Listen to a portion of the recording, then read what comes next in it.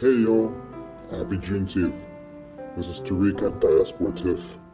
Just wanted to wish you a happy Juneteenth. Hope all is well in light of everything that's going on. There's a lot going on in America and a lot going on abroad, but please stay tuned to diasporatiff.com. It's www.diasportif.com. It's technical sporting culture, the intersection of all those things. And right now it seems like more than ever, this is the topic. Enjoy. This is going to be an interview with Tariq and a friend of mine, good Lord, diasporatiff.com. Strength and diversity, diversity and strengths. Peace.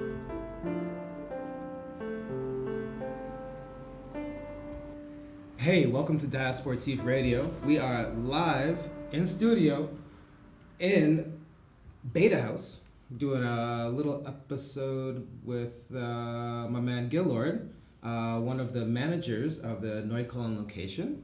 Young man from Curacao with a bright future ahead of him.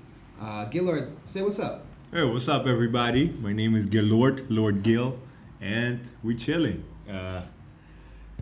We having a good vibe. I'm in Diaspora Tiff now. We live, baby. Yeah, welcome to the team, man.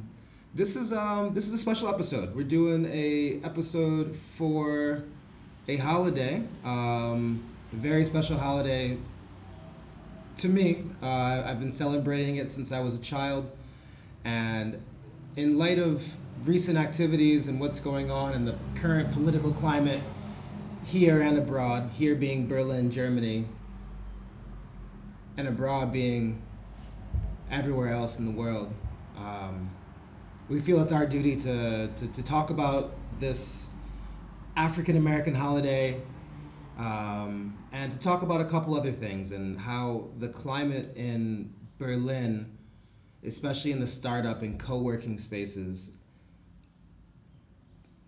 isn't the most diverse.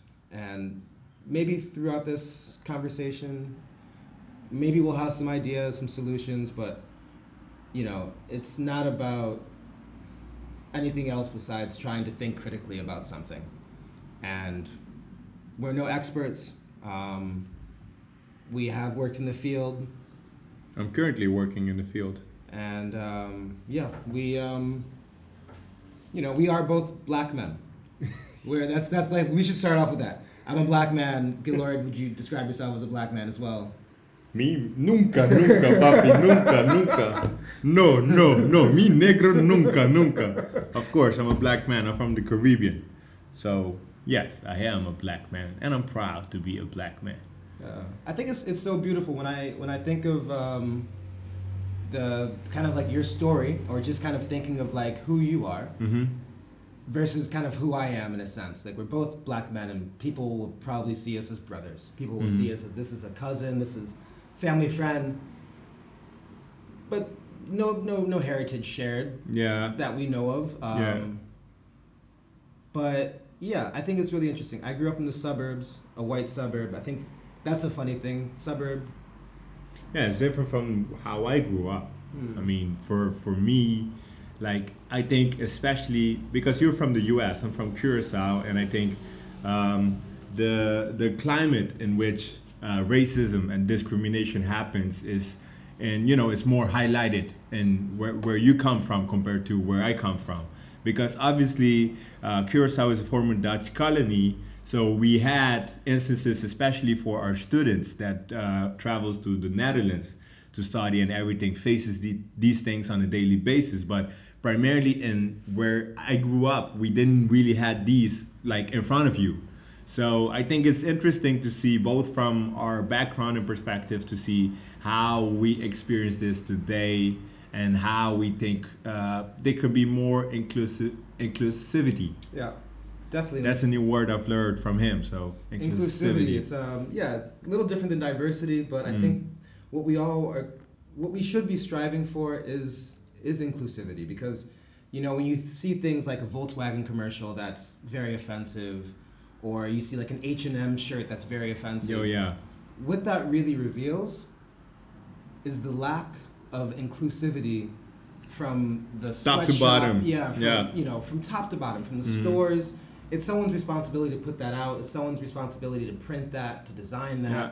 to go through like the checks and balances. So Yeah. it's, you know, we think that checks and balances are necessary. And especially in terms of background, I'm from the suburbs and I grew up in a very white environment.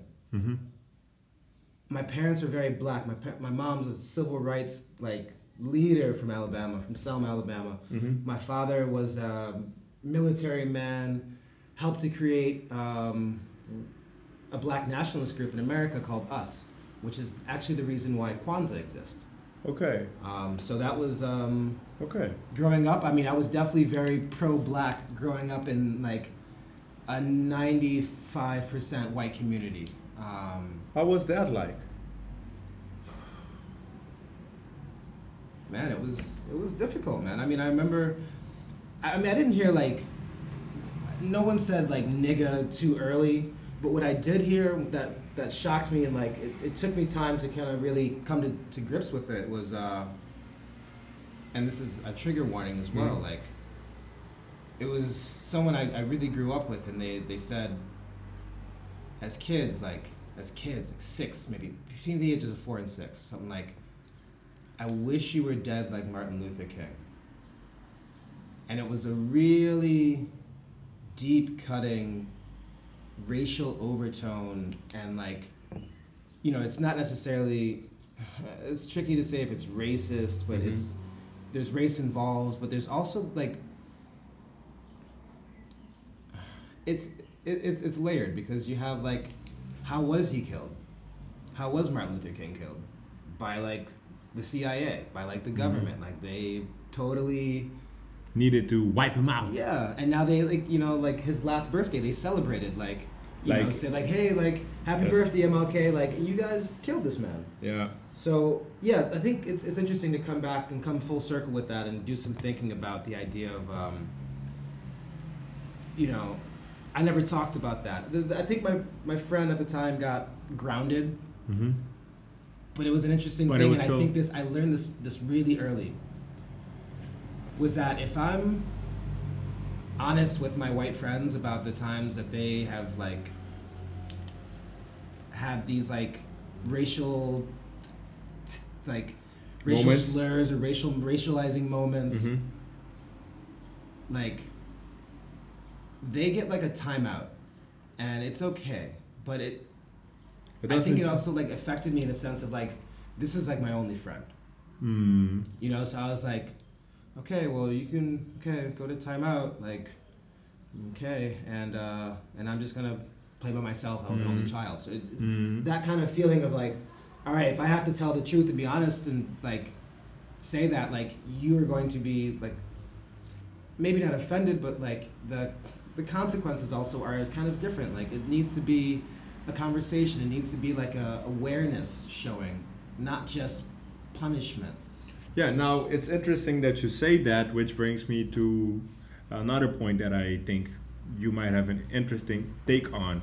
Obviously, racism, from my opinion, is taught. Or do you share the same opinion that racism is taught? Yeah, absolutely. I mean, in terms of my family, for example, it's been 3 generations ago we were slaves. You know, subjugated to the rule of other people and not allowed to make money and not allowed to own stuff and being people's property. That mindset is still in the minds of people today. Like, and it's in different ways. You know, America's gone through slavery. You know, they went through redlining, and especially redlining. Growing up in the suburbs in like the 90s. Wow, I don't know how my parents Did that. Like they are superheroes for that.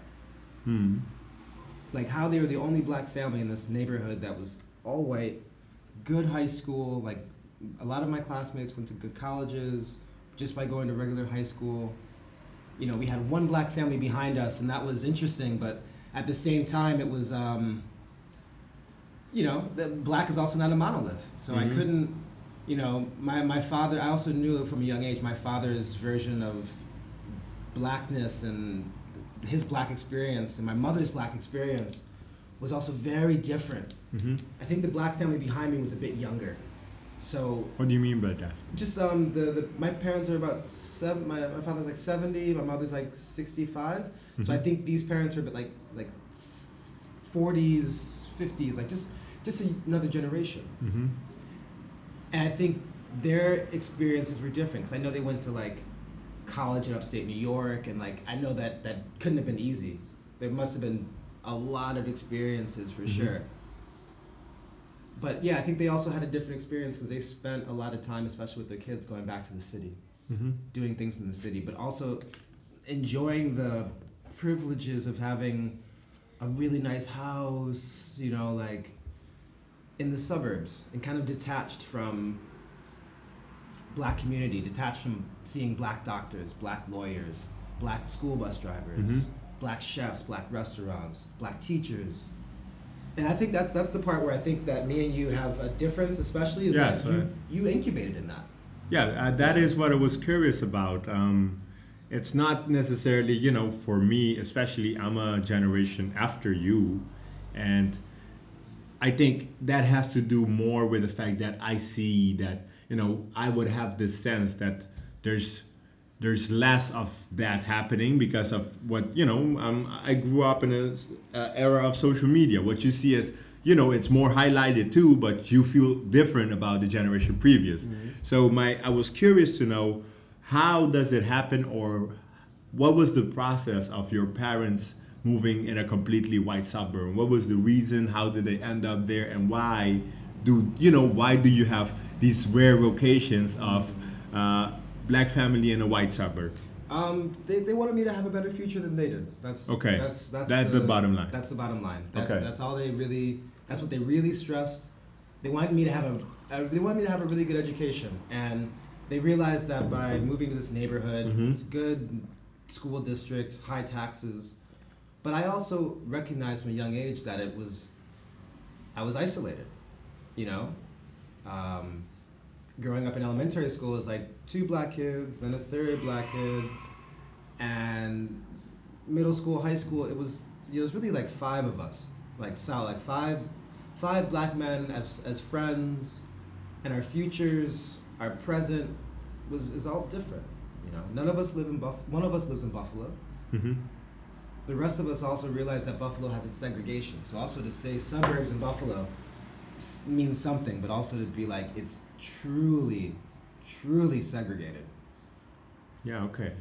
Like it's not just like the suburbs are like one thing.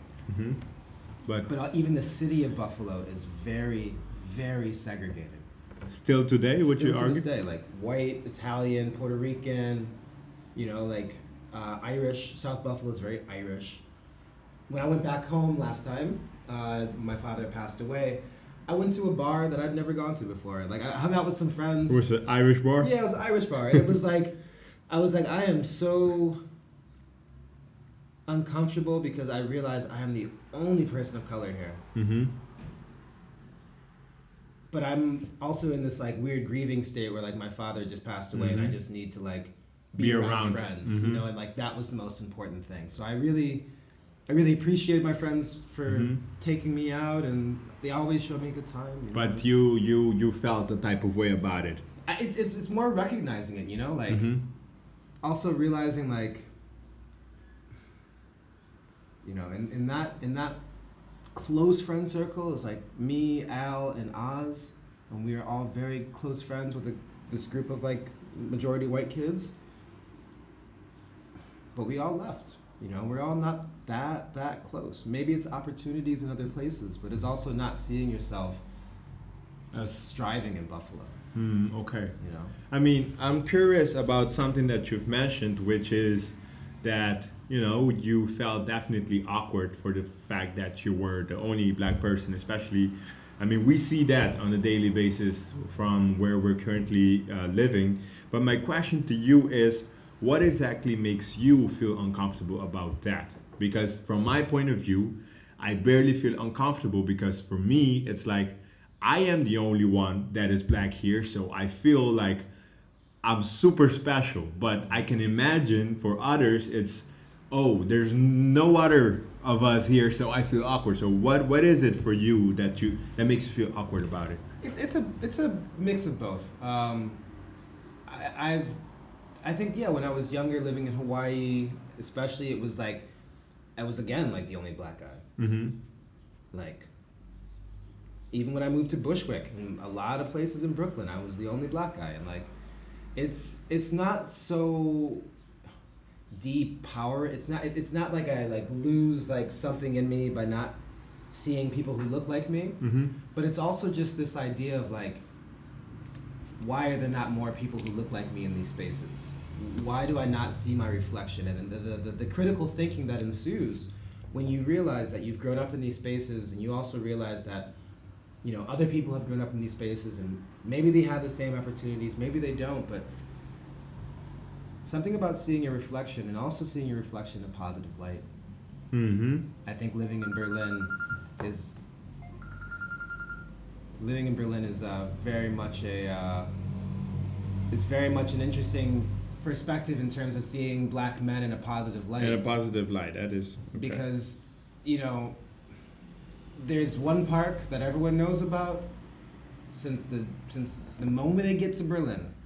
Everybody knows about Gorlitzer Park. Mm-hmm.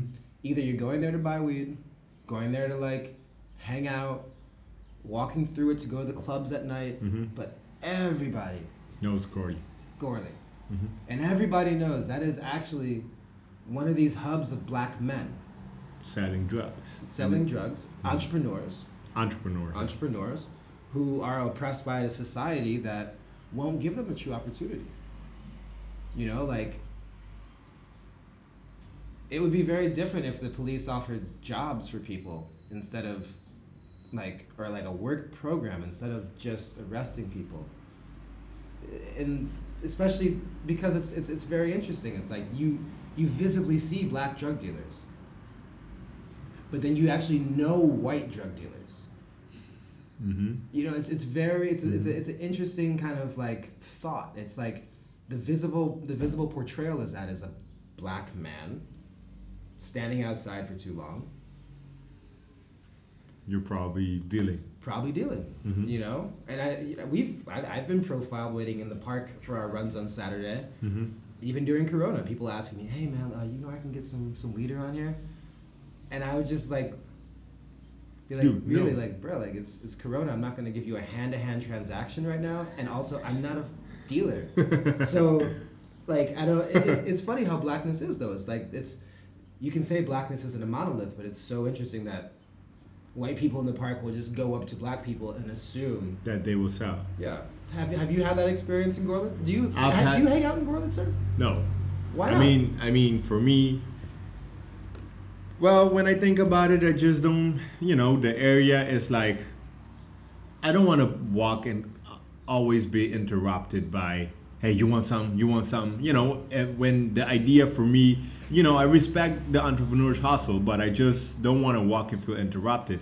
However, there was once I was standing there and somebody actually thought that I was selling. I was like, wow, that's funny. You know, I can buy your whole family, and you think I'm here selling this shit.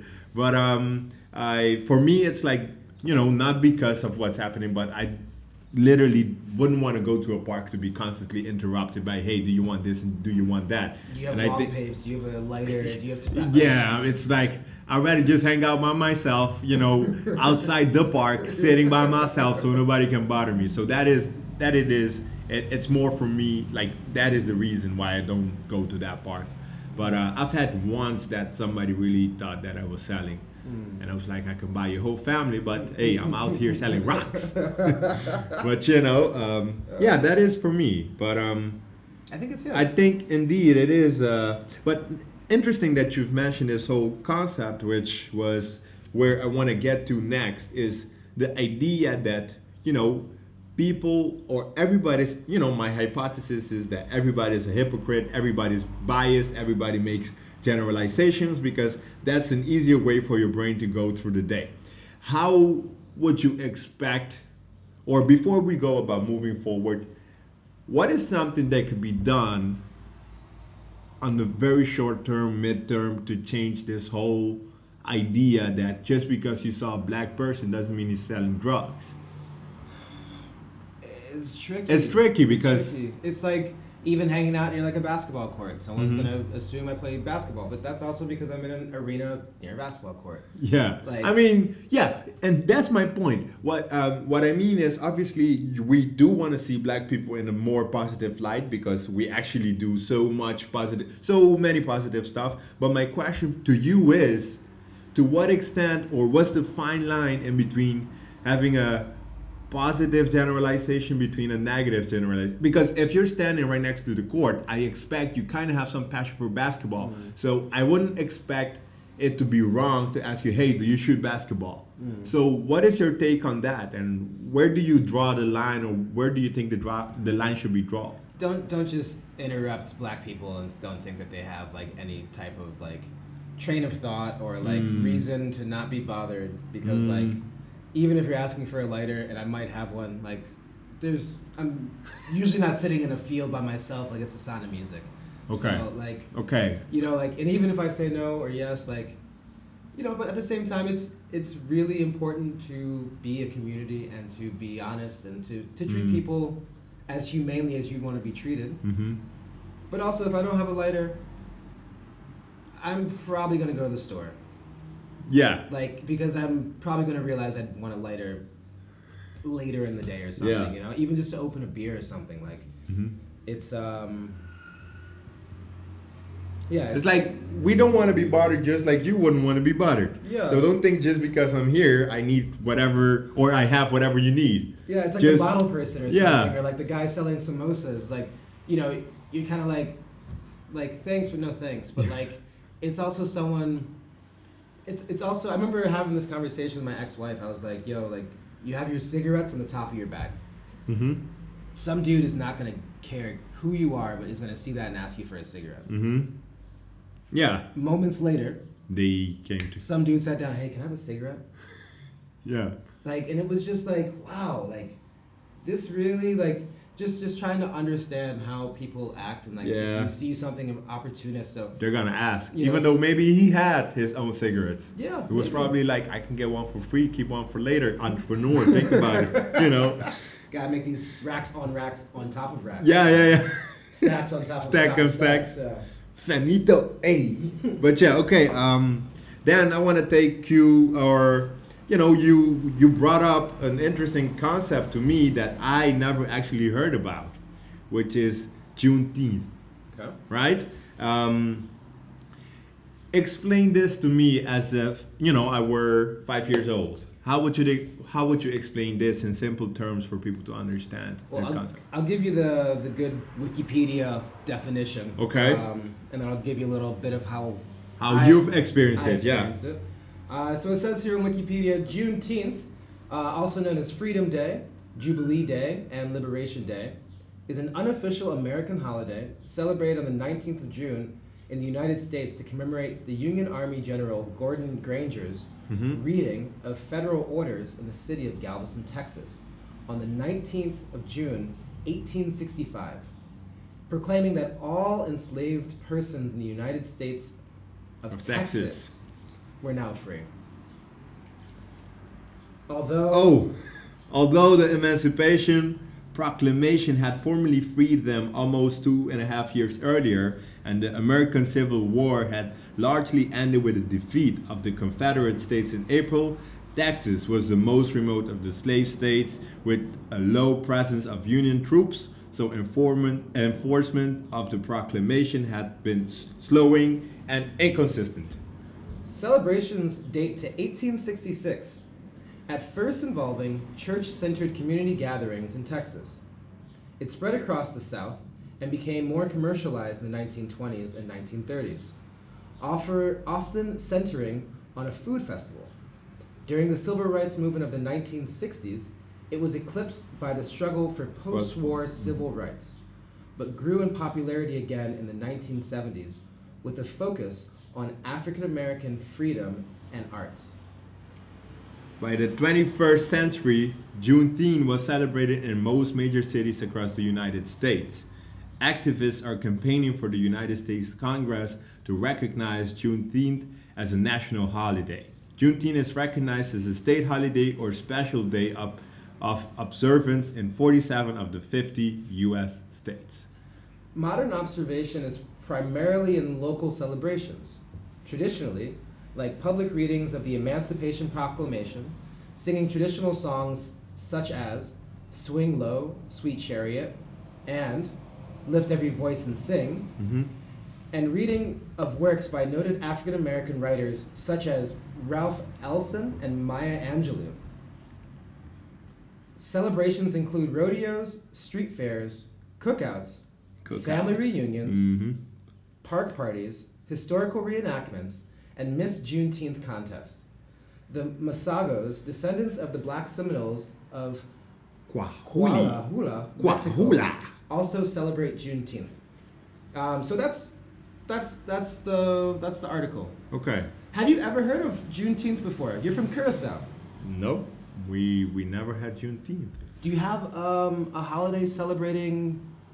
To be honest, this was funny because especially people from where I'm from Curacao, they were debating on the fact that we need to have a national holiday for the slave that guided the whole fight against the oppression and stuff, which was Tula.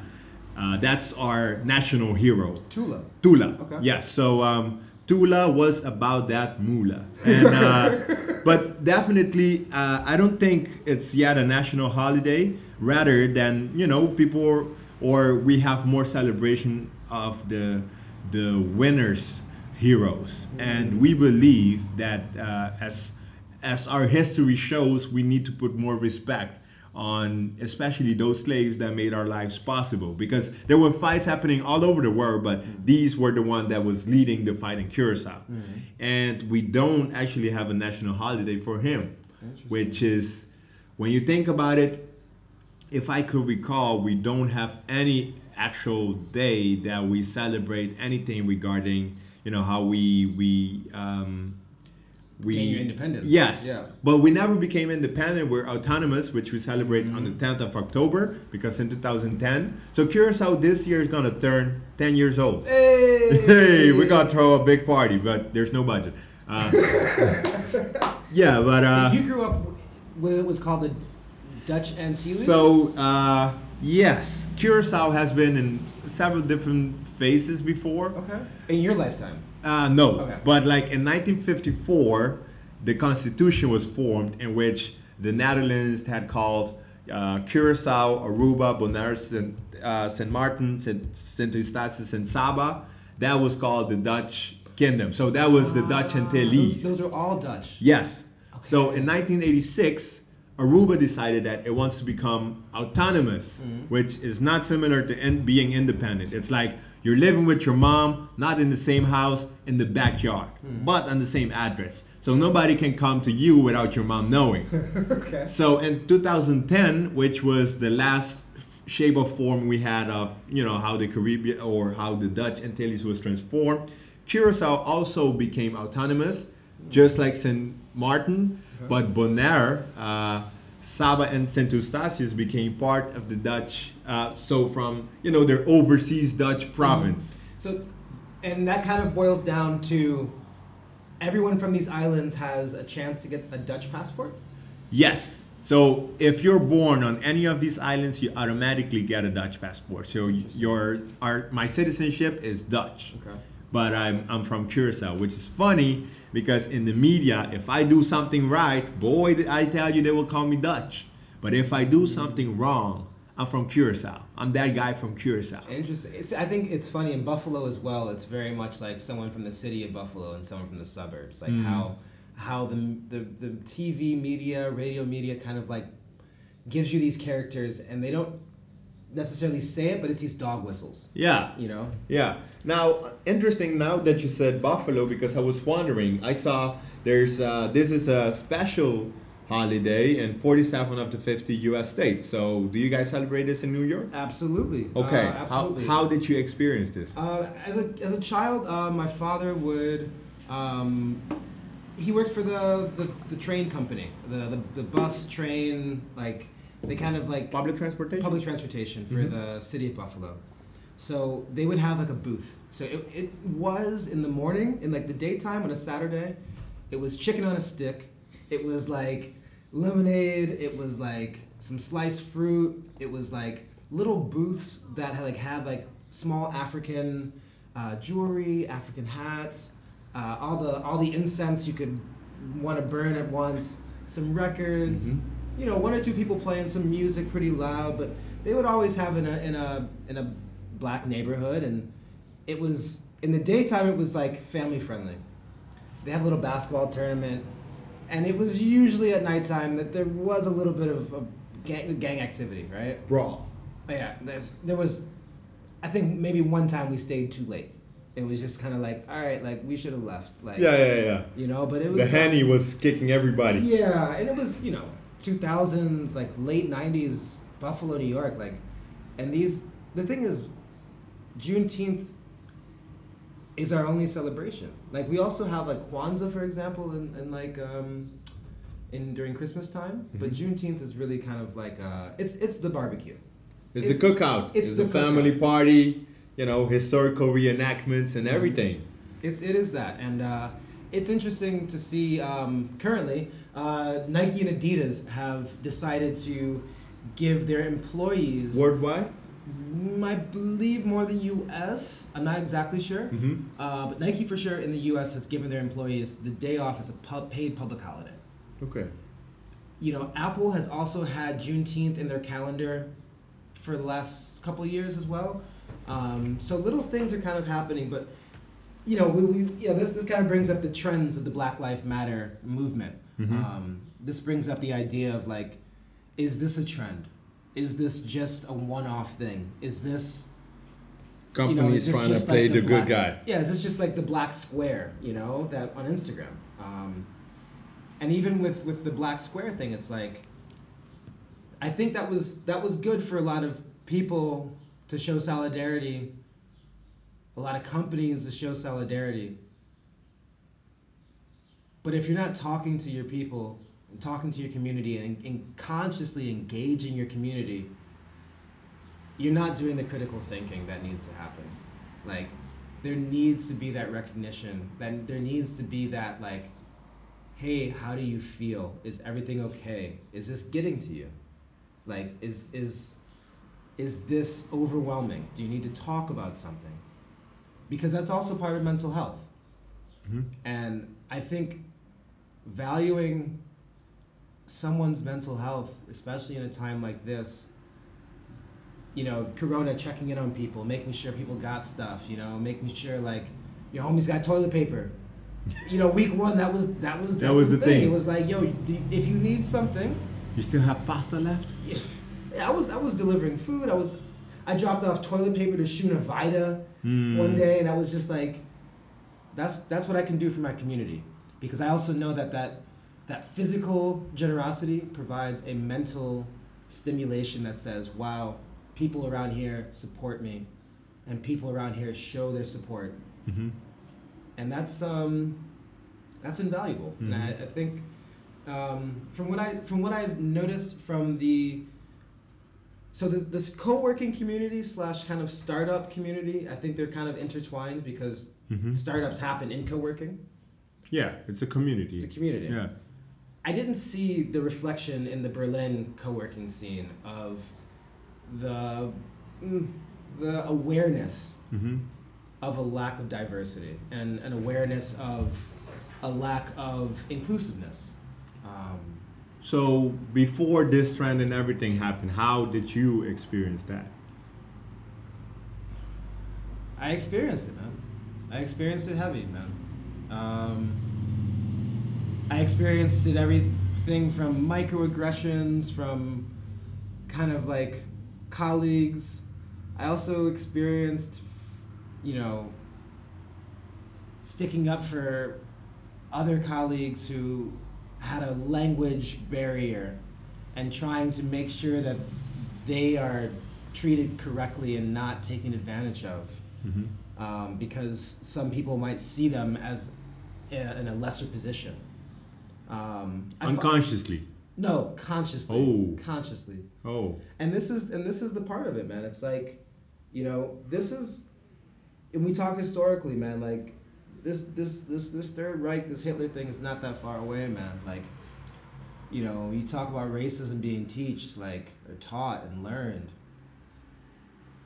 Hating someone is taught and learned, and like judging people is taught and learned, and not valuing people's thoughts and words to a point where it feels like they have no voice, because that's actually what you want. That's maybe the actual desire is to like hush, hush, hush, hush, hush, hush, hush, until you can get them to just be submissive and lift stuff and push stuff. When in reality, they can do more than you that. can do more. Like it's not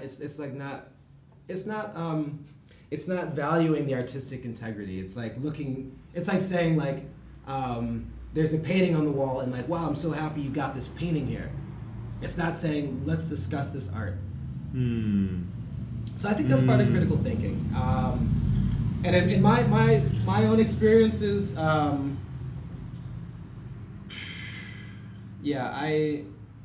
remember one time I brought my passport photos, and I had them in my locker, and I showed my passport photos to a colleague. I had my hair braided back. I had glasses on maybe, but that doesn't matter. That's like trying to excuse like that's trying to say like a woman had a short skirt on, to make like that analogy. But yeah, he very quickly said like it looks like a mugshot. And I was just like, it hurt. It hurt because I know he's from North America. I know that maybe this same suburban lack of like black exposure is something that he's maybe dealt with as well. But I also know that a couple of years ago we had a black president, so I also really would appreciate if when people looked at a photo of a black man,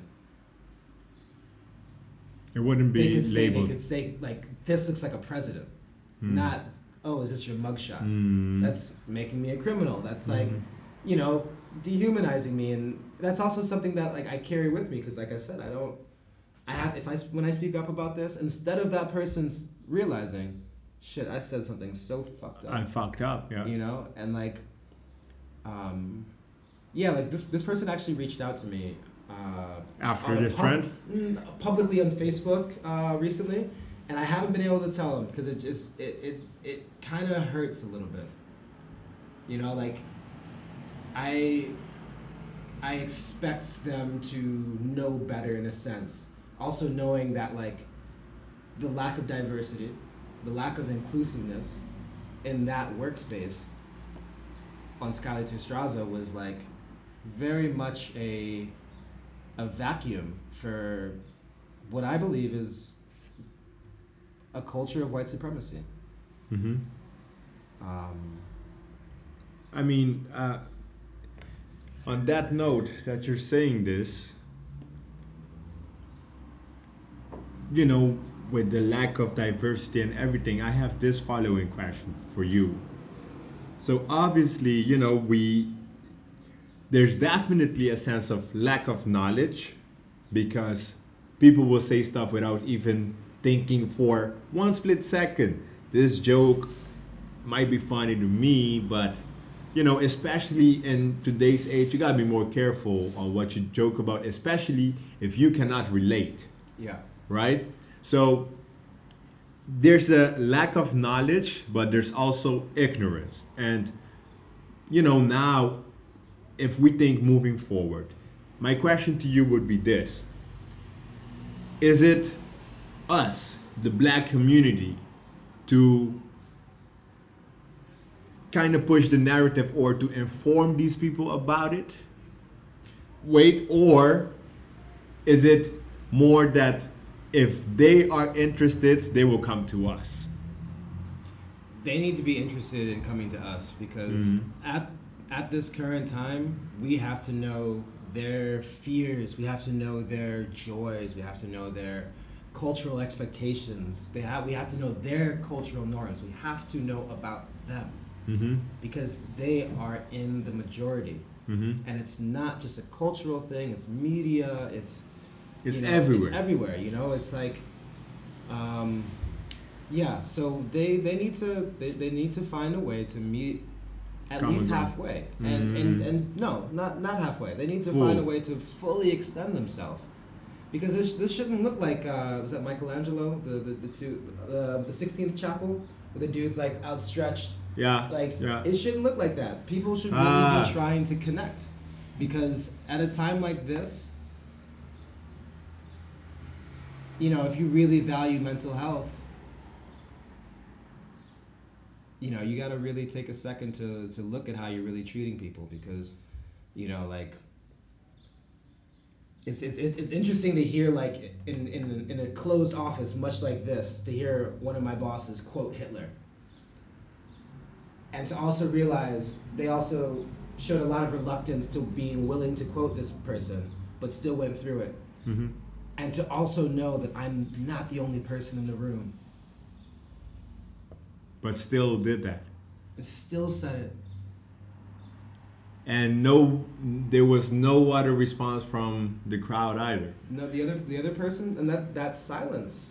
And that is exactly the complicitness. Yeah, and now that you say that, that's why it's not okay to be, not okay to not be racist. You have to be anti-racist, which I think definitely applies, because just because, you're taking part of what happened by not saying anything, or by not coming forward and be like, what you just said was completely wrong. Yeah, and it's not, and that's the thing about community, right?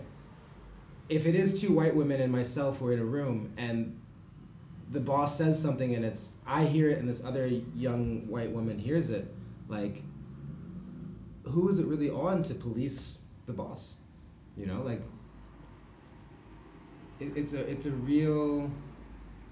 It's a real problem, because it also makes you wonder, like, if the other person who heard it who's also German, like, oh, is this normal? Is this a normal thing to say? Because if it is, then please speak up, because there's three of us in a room, and if this is fucked up, I need you to also bring us in a room, and maybe with someone higher up to say, this isn't okay. This was fucked up. But the thing is, she was in a position where nobody would... No, it's different. She was so benefiting from this, she so benefits from the society that for her to speak up, she would lose everything. She was acting as a nanny, acting as like a junior, like, person working with this boss. And I know if she speaks up, or if even, like, when I told the other boss, like, this is what happened and she was in the room, like, I also have to think, like, fuck, like, I don't want her whole future to be fucked up over this, but I also have to realize that silence is such compliance. You need to speak up without actually thinking how you ruin their future, because they haven't thought about it when they was given the chance. And I think that comes as well with, especially black people. Actually, we're very, friendly people, and we try to see the good in people. And, like, I'm sure a lot of people will hear, like, God bless them, don't say anything, don't do anything. But it's like, I saw this quote, a girl had a cardboard and it was like, we're not our ancestors, we will fuck you up. Which is like, we cannot be like, because now we feel like we're slowly gaining leverage, not to abuse of minorities, but if we do gain leverage, it's like, finally we can be in a position that they don't have anything on us, right? And I think, so especially that, what you probably, you didn't want to ruin their future, but it's within your rights to say something. True. Which they cannot feel any type of way about, because that's the thing. People feel like they can say anything and get away with it. That's the problem. No, there needs to be consequences. Yeah. You said that, well, you cannot control what I'm gonna say now. And that's the thing also is like even hearing that quote, and I don't want to speak this evil either. I don't want to like actually say it, but it's the quote that's above Auschwitz. It's this quote, right? And said it in German, said it in English, but like I just don't know if like even when I brought it up to a lawyer and the boss, I still had to trust these two white women to do the right thing, to then tell on this other white woman. The truth. The truth. Like, and also, then she also has a chance of plausible deniability. You know, because then it's my word. Against, too. As a black man, who in this space was discouraged to have a true sense of discovery because every meeting was microaggressions, the Slack channel, microaggressions. You know, like, and it was so interesting trying to figure out, like, do they hate me today because I'm a man or because I'm black? But, like, the idea of reconciliation not happening is because I'm a black man. And that was very clear. Especially from this one coworker who used a racial slur, and, like, that was too much. Because I also realized at that point I was beginning to realize, like, who do I talk to? Who do you go to? I don't have HR. Like, and this is part of the co-working startup problem. There's not HR. There's not a dedicated HR who's even doing wellness checks. There's not someone making sure like your workload is a good amount of work and you're like dealing with that stress and like managing those expectations. You know, like part of like the startup culture needs that. The co-working space needs that.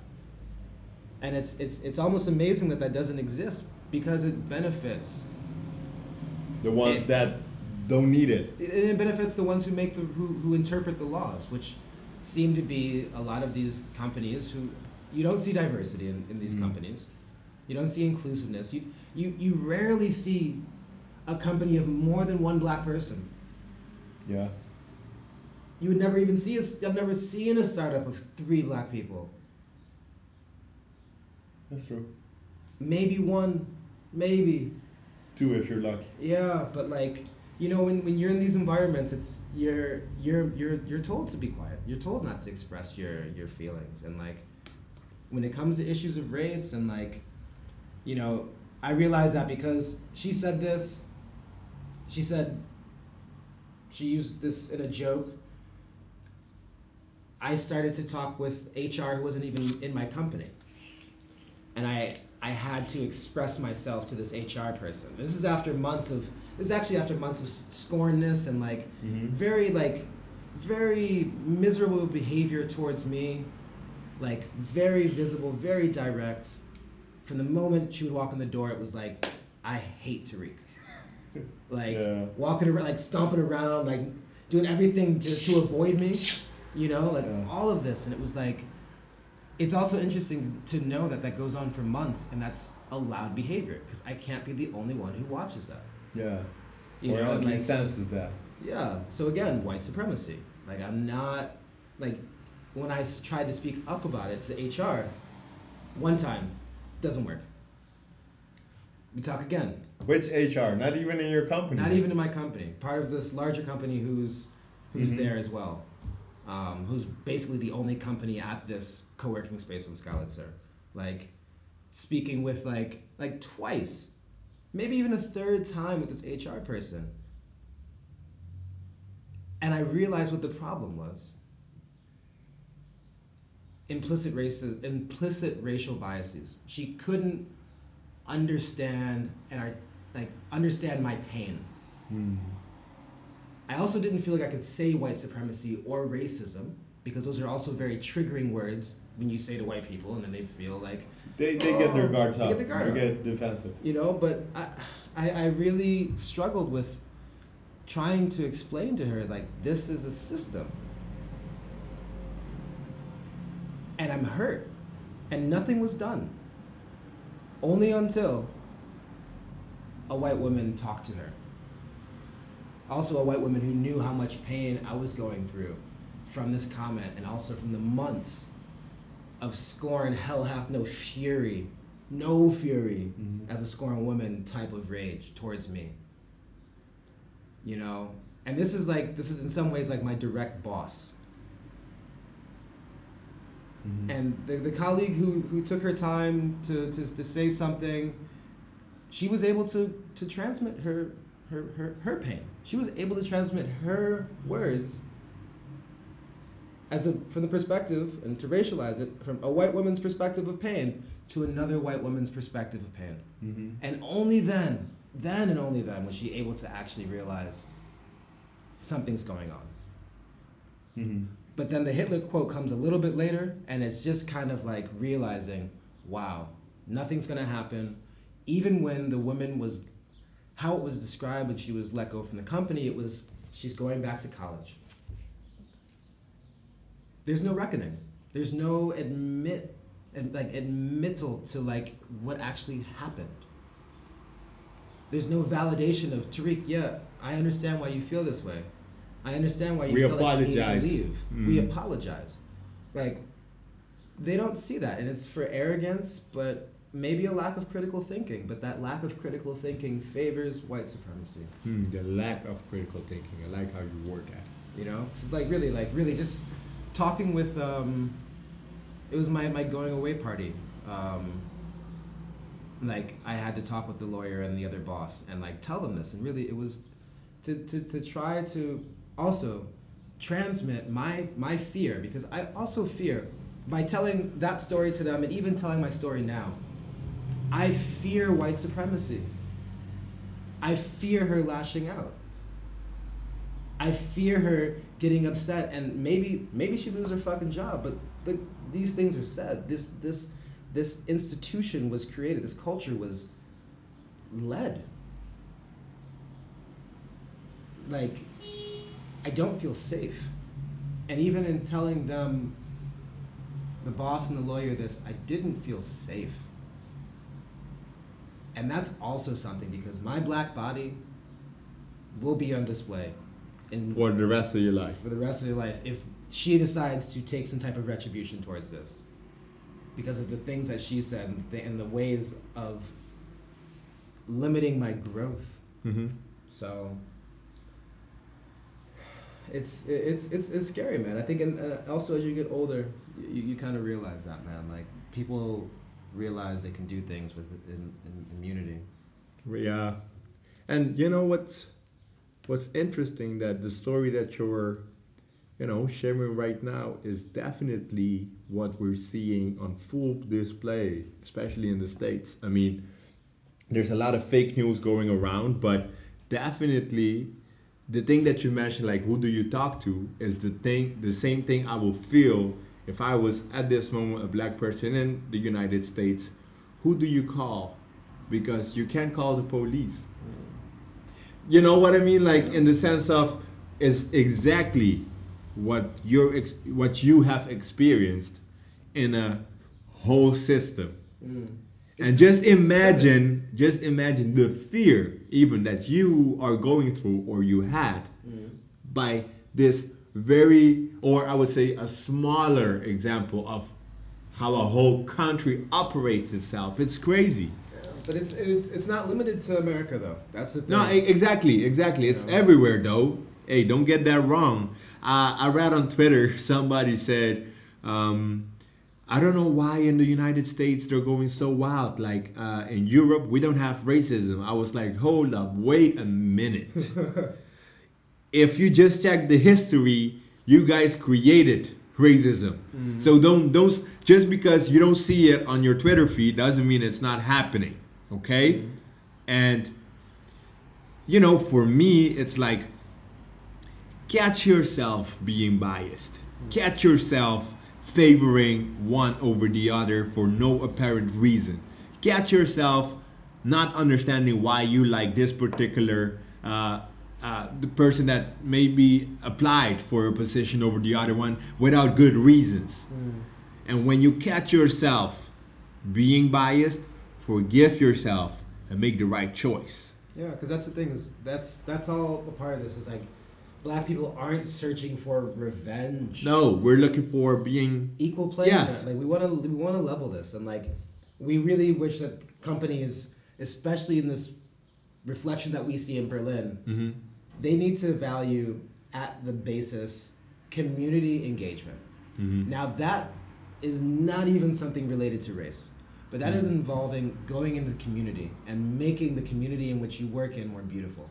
When I worked in New York for New York Cares, like the biggest nonprofit organization, they have companies basically pay them so they can like give them a good light for something. Berlin doesn't do that. Berlin doesn't have this like volunteering kind of air to it. You know, like it's quite selfish in a sense. Like New York, it was like really in New York, if you didn't have anything to do, you didn't have a job, you know what you can do? Volunteer. Join. Yeah. You can volunteer. You can help someone else. And the system for how that works is pretty good. But also maybe as a non-native German speaker, maybe those exist and I'm ignorant willfully to seeing that. That's good. Catching yourself being biased. Yeah. So I think the community engagement needs to happen, but on top of everything, inclusiveness and diversity needs to happen in Berlin. You know, companies like Zalando, from a conversation I had with a friend the other day, combing it top to bottom. Stories. Collecting stories. Talking to black employees. What have you experienced? That's a huge company, but they're doing that also because they realize that Nike and Adidas and Under Armour and Reebok and Puma, The whole sporting the gear. whole sporting scheme, which totally benefits from admiration of black culture. Yeah. Like, you know, they Definitely. realize like, okay, how are we gonna also like the big companies create the wave? Zalando is just trying to stay afloat. Okay. H&M is just trying to stay afloat. But the big companies create the way. Yeah. Pave the way. But it's yeah. So Tariq, this has been a very insightful conversation so far. You were concluding, especially with the companies and stuff, you know, the inclusiveness and everything.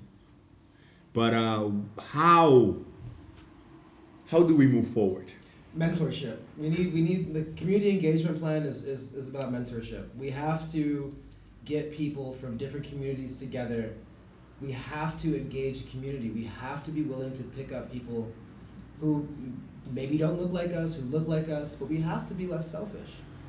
You know, maybe it's a certain age, maybe it's a certain air around here, but we really need to diversify our friend groups and like also be interested in what our friends like to do. Mm-hmm.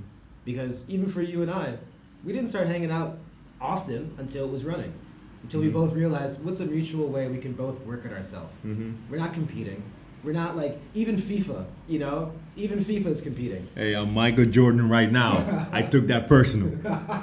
Kobe was like, nah, what's there to be friends about? I'm not LeBron. I'm the old claw. I want to murder now, but yeah, I understand what you mean. But yeah, it's like, it's much more about like Mentorship and like, you know, from the little film we shot last Saturday, it was also just like, hey, like, this is work. Like, we're gonna pretend for 15 minutes that this is work, and we take it seriously. And I think I have a good product coming out with that little film. You better show him how your ass got smoked. Hey, Tariq was smart. He posted something on his Instagram. He was like, let me show y'all how I outrun Gaylord. I was, as Michael Jordan's meme, I took that personal. Yeah, you definitely did. Man, but yo. All right. Gilord, I want to thank you, man. I want to really thank you for listening, man. I really thank you for having this conversation, and I hope that through these stories, and this is not a single story type of situation. Like, there's many stories, man. There's many stories, but I really hope that, you're young, you have the opportunity to grow big, but also don't forget, you got to look behind you and pick someone up. No, exactly. The idea is not to build a taller wall. It's to build a bigger table for everybody to eat. If I eat, we all eat. That's really, and I never understood, especially, the people in positions to do this, they want to keep them for themselves. But I can make my generations eat, but still making all of us eat. Yeah. And that's how I see myself. Remember, humble yourself, and then we all gotta eat. It's just that simple. Definitely. All right. I just want to end this with a quote. It's from Angela Davis. I have a hard time accepting diversity as a synonym for justice. Diversity is a corporate strategy, and diversity without structural transformation simply brings those who were previously excluded into a system as racist, misogynist as it was before. This is Diasportif Radio. Thank you for listening. Check out the website. Peace. Love. Thank you, Gillard.